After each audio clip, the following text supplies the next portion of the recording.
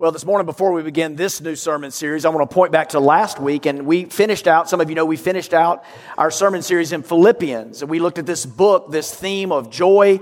We talked about our specific values as Fondren Church, gospel enjoyment, intentional community, and prayerful mission as we looked at this letter written long ago. And we said last week that this idea of joy, when life is dark and difficult for you, it can seem like what I call coffee cup Christianity. Were you here last week or did you get a chance to listen online?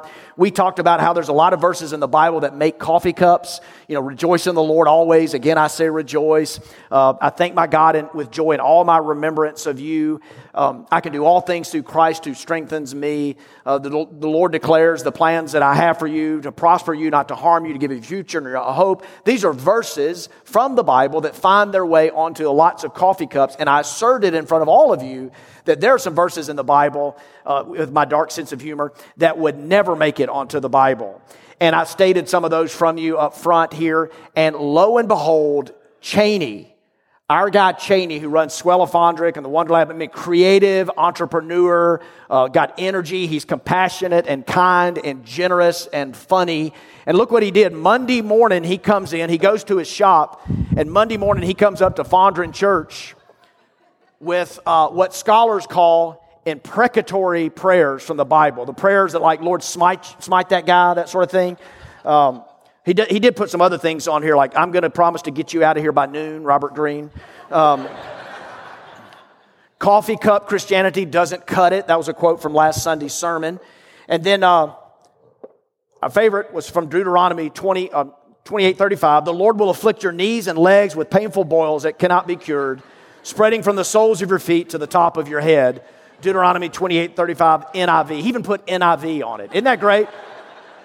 So look, do you guys know Cheney? I don't know if he's in the house, but here's what I want to say to you. Go by Swellophonic this week and ask for the imprecatory Psalms coffee mugs, okay, for your Christmas gifts. Start early. But look, I love it when you don't fall asleep in church. I love it when you listen. I love it when you take what you hear Sunday and do something about it on Monday. I love it when you bring me gifts. So to quote Jesus, go and do likewise. Hey, this series that we began today after this silliness is what you saw. It's called Ask, and we just pulled out one of Jesus' words from Matthew chapter 7, verses 7 and 8, when he commands us as his followers to ask, to seek, and to knock. And so, don't put up your wall of defense yet, but we are, in these weeks ahead, going to talk about prayer. And you know, we get it that religious people pray. Just nod your head today so I know you're still awake. Like, religious people pray. We get that. Susan and I spent about 10 days with good friends over in Israel, in the Middle East, and we saw the confluency of major religious cultures there existing and at times clashing together. And, you know, in Islam, there is the night sky, the morning sky, eerily gets pierced with the call to a prayer for the faithful Muslim to face Mecca 5 times a day and to get on a prayer mat with head down and to pray. And in Judaism, we were really taken aback and in awe when we saw in the ancient temple of Jerusalem, we went to the Western Wall and we saw Hebrew men reciting their prayers of devotion with such tradition and passion and formality. And of course, Buddhism offers some loose prayers to usher in cognitive tranquility. And in Roman Catholicism, traditional ancient Roman Catholicism, we see lots of tradition, incense and candles and prayers and prayer beams, Hail Mary, full of grace, these type of prayers. In historic Protestantism, we see guys like Calvin and Luther representing the Reformed branch of our faith, talking about writing extensively about prayer and making sure that it is in line with Scripture. And the Anglican sect of Christianity, of Protestantism, has brought us the Common Book of Prayer. We all agree that religion says that we are to pray. That religion calls us to call out, to call forth, to long for. But it's not just to be religious to pray. It is, I say to you, human to pray. You ask, you seek, you knock. The person next to you, the person of faith, the person of a different faith, the person who would claim no faith. We all seek, we all ask, we all knock because we all search. And sometimes when we search, it is fun. It is an Easter egg hunt, or it's a treasure trove or sort of a scavenger hunt at Halloween time. It's hide and seek. Who doesn't like a good game of hide and seek? It's find out where the fish are hot, where they're biting today, right? There's something about us where we love to search, and a lot of searches are fun and some are futile. There's the knights of old looking for the Holy Grail, or people looking for the Loch Ness Monster or Bigfoot or something along those lines. Ponce de Leon searching for the fountain of youth. Some of our searches are fun, some are futile, but we all search. You search for a deal. You search for a bargain. You search for a thrill. You search for love. You're in a search. And so Jesus, in teaching about this, he knows he's not adding an addendum or another activity to our life. When he talks about this, he's saying, hey, seekers, let me teach you. Let me teach you about the world in which you live. There's something in you that cries out in the cosmos, something in you that is transcendent. Solomon would say in Ecclesiastes 3:11, I have put eternity in your heart, and that is the big part of you. It's the secret part of you, but it's the part that is stubborn and unyielding and will not go away, and is the part of you that searches, that asks, that seeks, and that knocks. And so in these weeks ahead, we're going to talk about this very reality of seeking Him in prayer, of calling out to Him in times of joy, when we're afraid, when longings are going unmet, when we've fallen in love, when we faced a temptation or a setback, we call out to Him. So I do want to say who this sermon series is not for. Okay, you can check out. You don't have to come back next week. This sermon series is not for you if prayer is easy for you. If your mind never wanders when you pray. If you're never troubled or plagued by unanswered prayer. If in a situation like when someone pulls out in traffic in front of you and your natural reflexive response is to pray a prayer of blessing over them, this sermon series, it is not for you. If you win $10 million in the lottery and your response is, thank you, God, forgive me for playing the lottery and I'll tithe to my church, but thank you, God. This sermon series is not for you if you're the Jedi warrior of prayer. And it is for the rest of us. And so as we begin, I want us to talk about a few realities as we're going to look at the Lord's Prayer. And I want us to look at a few realities that were happening in the history and context of when Jesus spoke into this. And so of His day, there were a few things, I've listed 3, that were happening in ancient Palestine. First, prayer was a formal exercise rather than free expression. Second, the prayers were long prayers with flowery words. And third, prayers were a cause for pride instead of humble expression of need. If you would, Gina, leave those up. And take the first one, formal exercise rather than a free expression. In those days, they had prayers, written, packaged prayers for every occasion. They had prayers before you ate a meal, after you ate a meal, before you left a city, before you entered into a city. They had prayers for when you were going to use a new piece of furniture or making a decision. They had prayers for nighttime and daytime, for the phases of the moon, for the cycles and rhythms of seas and rivers and all that. They had prayers for all these different occasions, ritualistic prayers before their ceremonial baths and cleansings. There were prayers for all occasions, set times and places, and prepackaged prayers that they could say.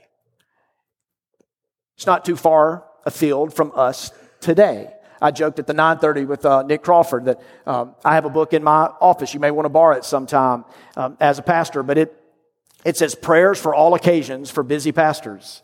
And do you know that sometimes I get asked, quite often, in fact, I'll get asked to come to a home or business and pray for you, to pray for your house, whether it's a concrete slab that's being built or a home that's fully furnished and functioning, and you just want me to pray a prayer because it's new to you. I've been asked to pray for a few businesses as they began. None of them, by the way, are still in business, but I've been asked to show up and pray prayers of dedication over homes and businesses. Some people have asked me to come and pray for Robert, we just got a new dog. Would you come pray for our puppy? Sure. Robert, we got a new cat. Would you come pray for our new kitten? Jesus would not want that. Okay, that's stupid. But anyway, there are prayers for every occasion, and sometimes those can be very, very good things. Again, that book is my office. I haven't thrown it away. Occasionally, I guess I've glanced at it, maybe in my younger days of ministry. But for the most part, I'm walking a road where my goal is more free expression. than formal exercise. And what can happen in prayer can happen in any relationship. All right? Don't nudge. If you're married and sitting next to them, don't nudge them. But you can just say words over time, and they no longer pack a punch. When you said certain words and put it a certain way back then, it meant something. Or it was fresh, creative, new. It was novel, it was good. But now it loses its punch. And that's what can happen when prayer becomes just a formal exercise. In Jesus' day, it was believed that the longer you pray, the more likely God would hear your prayers. Now think about how silly that is. That's just a bad idea. You ever pray in a group? Or somebody prays before a meal or in your small group or family time and someone prays and they go long? Are you more likely to hear them pray or less likely? Are you with me? Right? Yeah. And the notion was the longer you pray and the more flowery your speech, the more adjectives, if you will. And some of the prayers I've studied this week, some of those ancient prayers had 16 adjectives before the name of God. The idea? Flower him up. Keep at it. Now, Jesus did teach persistence in prayer, but that's different than long-winded repetition. You with me? Third, it became a cause for pride instead of humble expression of need. It's easy to do this. It's easy to pray what I call Eddie Haskell prayers. Anybody ever watch Leave It to Beaver? Okay, some of you, this is in the history archives for you, but in Leave It to Beaver, there was a guy named Beaver, and Beaver had a brother named Wally, and Wally had a friend named Eddie, and Eddie would show up at the house. Okay, he would come calling at the house, and he would ring the doorbell, and he would flatter the family. You know, Mrs. Cleaver, you look so nice today. And Eddie Haskell was one of those characters, and they played it up really good on this television show where Eddie's words were never sincere. He said the right words. He said the words to look good in front of the authority figure, but he didn't mean those words. They weren't from the heart. And that's what was happening. And so into this, Jesus is about to teach us to pray. We're just going to get our feet wet today. Jesus is going to teach us to pray, but a lot of teachers who do their job well, before Jesus teaches us how to pray, he teaches us how not to pray. And here's what he says. You'll appreciate these. The first one, don't be a hypocrite. Don't be a hypocrite. Matthew 6:5 says the following. And when you pray, you must not be like the hypocrites. He's pretty clear, isn't he? For they love to stand and pray in the synagogues and at the street corners that they may be seen by others. Truly I say to you, they have received their reward. If you're living to impress people, Jesus is saying, he's using a little bit of humor here. He's saying, if that's what you want to be your reward, you got it. That's your reward. And if you've lived long enough, and that's your goal is to impress people, you're going to realize how empty that is and how hard that is and how fatiguing that is. And at the heart of hypocrisy is, I want to impress others. I want to impress others. And it's the absence of hypocrisy that actually impresses us. And in an age of scandal, one after the other, particularly with Church Too and Me Too, where some guys and apparently some leaders around them are getting it all wrong, and celebrity pastors aren't accountable. Like, we're crying out for men and women to be humble and to be real and to be genuine. And this is the call Jesus is saying. And when you pray, let it be for real. Don't be a hypocrite. The second warning that he gives us is the following. Oh, yes, let's go back. Thank you for Daniel 6:10. 600-something years before Jesus, there was the Assyrian Empire had yielded to the Babylonian Empire. There was a man named Nebuchadnezzar, a guy named Darius, and a young man that a lot of you have heard of, a guy named Daniel. In Daniel 6:10, it says this. Now, when Daniel learned that the decree had been published, he went home to his upstairs room where the windows opened toward Jerusalem. 3 times a day, he got down on his knees and he prayed, giving thanks to his God. I love this, y'all. Just as he had done before. Not a public show. He retreated quietly to a reserved place. And it wasn't something big that got him to his knees. It's what he did. He had it built into him. You see, Jesus says, pray in secret, and your Father who sees in secret, which is huge. Because that might be among the biggest barriers to prayer that we have, is that we want everything to be readily audible and tangible and visible and right in front of us, and we don't want the secret God, we want the visible God. And Jesus is saying, go to the quiet place. And God, even at times when it doesn't seem like it, He sees in secret. When one of our kids, I won't name them, one of our kids was little, so there's only two choices here, he was crying one night as a little baby. So we lived in South Florida in Coral Gables, and I just put him in the car and just started driving him around. And as we were driving around town, I noticed that the motion stopped him from crying. But when I would stop at a red light, what would he do? He would just wail out really loud. Every red light, he would cry. And sometimes I think that's how we feel about prayer. Like prayer is a red light. It's making you stop. It's making you slow down. There's no motion or progress. And so why do it? It's a red light. And Jesus says, He gives us some warnings. Don't be a hypocrite. The second warning, don't use a lot of repetition. Get to it. Get to it. Secondly, let's go back to that verse. I'm sorry. He says this, and when you pray, do not, I love the phrase here in the English Standard Version, do not heap up empty phrases as the Gentiles do, for they think that they will be heard for their many words. Do not be like them, for your Father knows what you need before you ask Him. We live in an age of vanishing attention spans.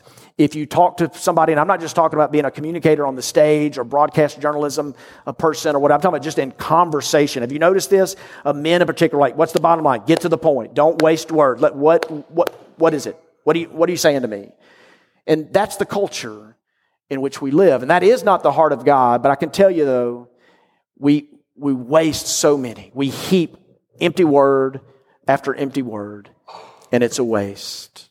And the last thing Jesus says, the warning before He teaches us to pray, He teaches us don't harbor anything against another. Now you're like, preacher, I thought we were talking about prayer. Now you're getting in my business. Jesus taught this, same chapter, verse 14 and 15. For if you forgive others their trespasses, your heavenly Father will also forgive you. But if you do not forgive others their trespasses, neither will your Father forgive your trespasses. We got to realize that Jesus is horizontal Jesus. Tony Evans, pastor in Dallas, one of my favorites. He'll be in Jackson at Embrace Conference this next year. Tony Evans wrote a book called Horizontal Jesus. Hey, look, it's not this. It's not just this. It's this. And here, let me say, somebody needs to hear this today. I know you do. You cannot have a tender heart toward God and a hard heart toward somebody else. And Jesus is saying, man, you want prayers to be heard. You want the heavens to open up. Don't be a hypocrite. Don't heap empty phrases. And don't harbor that against another person. And so now, to the prayer. To the prayer that takes 20-something seconds to say out loud, but a lifetime to learn. The prayer that Jesus taught us, He begins with this, Our Father in heaven. And don't worry about the time. Don't look at the clock. Don't let me scare you when I say this, but I want to start with the word our and just isolate that. No. I'm not going to be that guy, okay? I promise I'm going to get you out of here. Yeah. It's first person plural, not first person singular. In fact, the prayer itself is bathed in that first person plural. And that's hard for you because we live in a society probably like none other. Ancient worlds and other societies, other cultures around the world today value teamwork and family and the connective tissue of human relationships more than us. And you and I, there's something in us, man. We're taught. We buy into the ethos of our day that it's about us. We start with us. It's about us. What can I get out of going to church today? What can I get out of this prayer? Did God visibly answer the prayer that I prayed today? The prayer for me, about me. Gimme. And Jesus says you want to learn how to pray. You pray our Father. Our Father. In other words, it's us. It's we. This isn't a meaningless little pronoun. It means something big. And Jesus says, our Father. And so the implications there, I want to be clear, and it's beautiful. To say that we have a Father is to say that what? That we have brothers and sisters. And so when you pray, Jesus wants us to be reminded it's not just about you. You're praying to someone higher than you, who's loftier than you, who's greater than you. Isaiah would say his ways are higher than your ways. His thoughts are higher than your thoughts. He is up there, but He's a Father who's approachable. And this word Father, it's Abba in Greek, you know this. It's Daddy. We can call Him Daddy. Some of you are terribly just not comfortable with that. But He is a Father, and part of the implications there is that we have brothers and sisters, and we should live like it. Your prayers should reflect that. Our Father in heaven. Going back a little bit, when we pray these empty prayers, it's common in our day to pray. We heap phrases that don't mean anything, but we've heard them. We heard them from Mama and them, and so we pray them today. It's common to come into a worship service. We've probably done it here, and someone prays, "Hey, God bless us as we enter into your presence." And I imagine God is thinking, I'm everywhere. I've shattered the time-space continuum. I'm everywhere in the cosmos. Where have you been? Or you sit down before a meal and you pray, right? You sit down in front of a meal loaded with lard and fat and sugar and butter and cholesterol. And you pray, "Lord, bless this food." What? Say it. "To the nourishment of our bodies." And you should say, "Lord, bless this food to the hardening of my arteries." Because that's what God's going to do to you, right? Because that's the meal you sat down in front of. And Jesus teaches us that our Father is in heaven. We don't waste phrases with our Father. We call Him Daddy. We come to Him because He welcomes us and invites us. And there's no time for psychobabble. I just want to say to you, and I mean this sincerely, not in a trite way, but for some of you, the word Daddy, the word Father is a hard one. And God, your Father, is greater than any earthly dad. He's perfect. And so He's approachable. But listen to me. He's other as well. He resides in heaven. And I love the way Solomon put it in Ecclesiastes 5:2. Notice this connection. He says, "Do not be quick with your mouth. Do not be hasty in your heart to utter anything before God." God is where? He's in heaven. And you are on earth. So let your words be few. I'm trying, y'all. Y'all pray for me. I'm trying to speak less and listen more. Sit at the feet of the Father. And when someone comes to either bring me praise or criticism or an idea, I bite my tongue and I want to listen as much as I can. And I want Him to work that in me. And I want to come to Him without heaping empty phrases because He's in heaven and He's given me access. And our Father is able to do it all. Our Father in heaven. What's the next line? Some of you know it. Hallowed be your name. There's been a string of best-selling atheist books that have come out over the last 15 to 20 years. Sam Harris, Richard Dawkins, Christopher Hitchens. And one of the assertions that these writers make with an axe to grind as they look at ancient Holy Scripture, they accuse God of being some sort of a cosmic narcissist who desires us to praise Him to boost his petty little ego. Now, why do we praise God? Why do we offer praise to Him? Worship is not about you boosting God's ego. Can I say that? You're made to praise. And when you and I praise, quoting from Lewis Smedes, when we are made to praise, when our hearts enjoy Him, when we ascribe greatness to Him, our soul is at home and our hearts are never healthier than when we offer Him praise. And here's the thing, getting back to our humanity, you do this. You offer praise. When you find something that you treasure, when you find something that you enjoy, what do? You do not keep it to yourself. You do not hold it in. That's not even healthy, by the way. But you don't hold it in, you express it. And so when you express delight, it doesn't just express joy to that person or that object, it increases your enjoyment. Do you see that? Do you get that? When a beloved is with beloved and you delight in that beloved, that is enjoyment and that is treasure and that is good. To express it is the right thing to do. And let me talk to a predominantly SEC crowd. When your team wins a game, could you imagine your team winning a championship? And most of us would have to. But your team wins a championship. Could you imagine after that championship that you hold it in? You can't say anything? Like, what do we do? When we win, like I've had a team who've almost won a couple of championships, almost. Like we finished in second a couple of times. And like, what do? Like we play that play that put us in second place and we set it to Titanic music, right? And we watch it in slow motion. You know, we got our devices out like,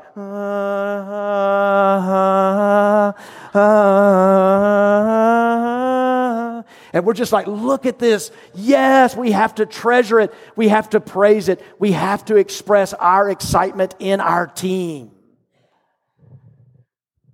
God created us that way. You're made to praise.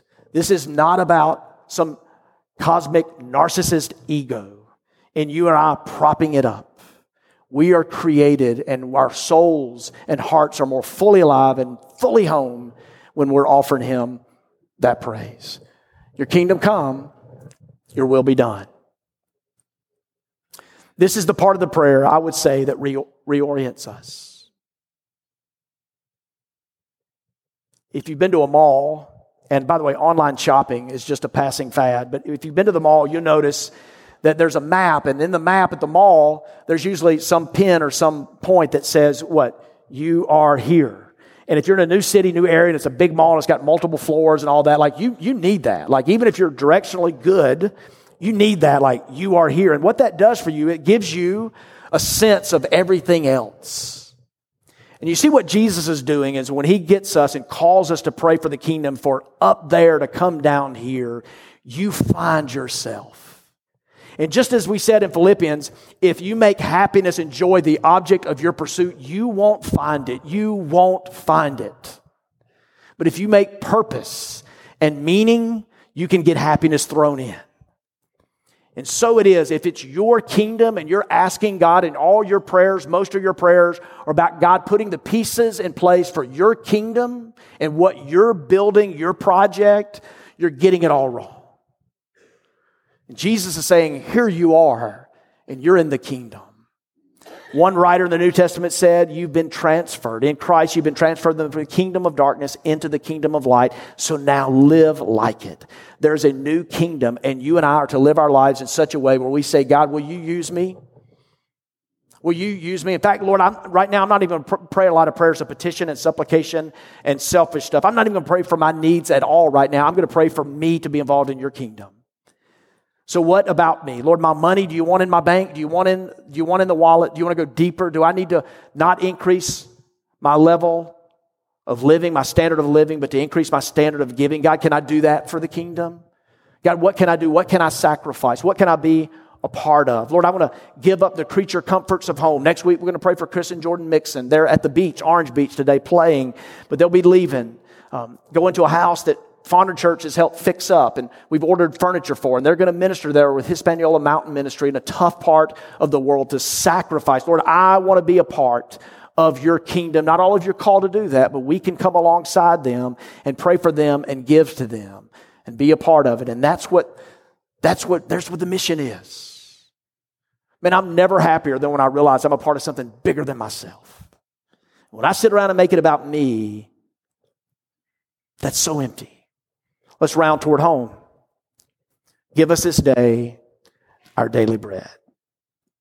Pretend that you're a parent. Some of you don't have to. Pretend you're a parent. You've got a few little kids and they come to the breakfast table. And you poured their Fruit Loops and they start eating their Fruit Loops. But then all the kids, let's say there's 3 of them, they start taking out the Fruit Loops from the bowl and putting it in a plastic bag. Obviously, you're going to be like, hey, what are you doing? What are you doing with the Fruit Loops? And they tell you that they're saving them for tomorrow. That they're not sure if you're going to feed them tomorrow. So they're taking these out today, putting them in the bag for tomorrow so they'll have stuff for tomorrow. Now, as a parent, that's what we're talking about now. As a parent, all right, how do you greet that? Sort of kind of bugs you, doesn't it? Kind of cuts to the heart of who you are. You love them and you provide them, and you would look at them and say, hey, I've got tomorrow. You live today. I've got tomorrow. And somebody needs to hear this. But I want to tell you the truth. You can take it or you can leave it. When God answers, when God gives joy, when God brings about provision, He does it today. The strength that you need, focus today. In this day, God wants to do something in you, and He longs for you to trust Him with tomorrow. And then we see another part of this famous prayer. Forgive us our debts as we have also forgiven our debtors. There's a link, y'all, and it's not going to go away. There's a link, and in this link It's our forgiveness, how we've received it, and how we grant it. And you can't separate the two. Now, people ask me sometimes, how often should I confess my sin? Y'all know the answer to that? Well, let me ask you, how often do you take out the garbage? Trash day is Monday and Thursday. I have to look at my wife. Trash day is Mondays and Thursdays. I take it out all the time. But things build up in you. The toxic stuff, the cynical stuff, it builds up. And it's ugly, and it festers. So we're called to be a people who regularly take the garbage out. One writer I admire told the story, Henry Nouwen tells the story of a grandmother sitting outside with a 3-year-old granddaughter. And hear me as we begin to close. This grandmother had her granddaughter with her, 3 years old, and she's playing with a water hose. The grandmother was reading her book, had her reading glasses on, and she was looking out this way, and the granddaughter was playing behind her. And she noticed after some time that the little girl had, with the water hose, was making mud pies and castles and such, and just made a big mess. The grandmother turned toward her and said, "Hey, let's not do that anymore." And she continued to face her, but she was reading her book. The little girl knew that she wasn't supposed to do that anymore, but she still had the hose and she still wanted to. And she would say to her grandmother, "Don't look at me, Nana. Don't look at me, Nana." Knowing that she could so easily, just with a movement of eyes, pupils, that direction. She said, don't look at me, Nana. And the tender soul of this little child teaches us something very profound about us. The reality in you and me. The reality that when we sin and we turn away, we want to do so unobserved in our sin. Don't look at me, God. I am going to vent on this email and rip and roar. Don't look at me, God. I'm going to ignore the poor. All my money is mine. Don't look at me, God. I'm going to indulge this appetite. I just walked out of a men's group where they talked about getting serious about temptation, but don't look at me, God. Don't look at me. And Jesus is inviting us into a relationship with a loving, restorative Heavenly Father, where we say, you see in secret, you call me to pray in secret, and you'll do your work in secret. And even if it feels like a red light, you're doing your work. And even if it's slow, I'm going to continue to seek you. There's one other part. We're not going to do it because it's time to go. Lead us not in temptation, but deliver us from evil. We're just getting our feet wet with this. We've got some weeks. I want to ask you to stand if you would.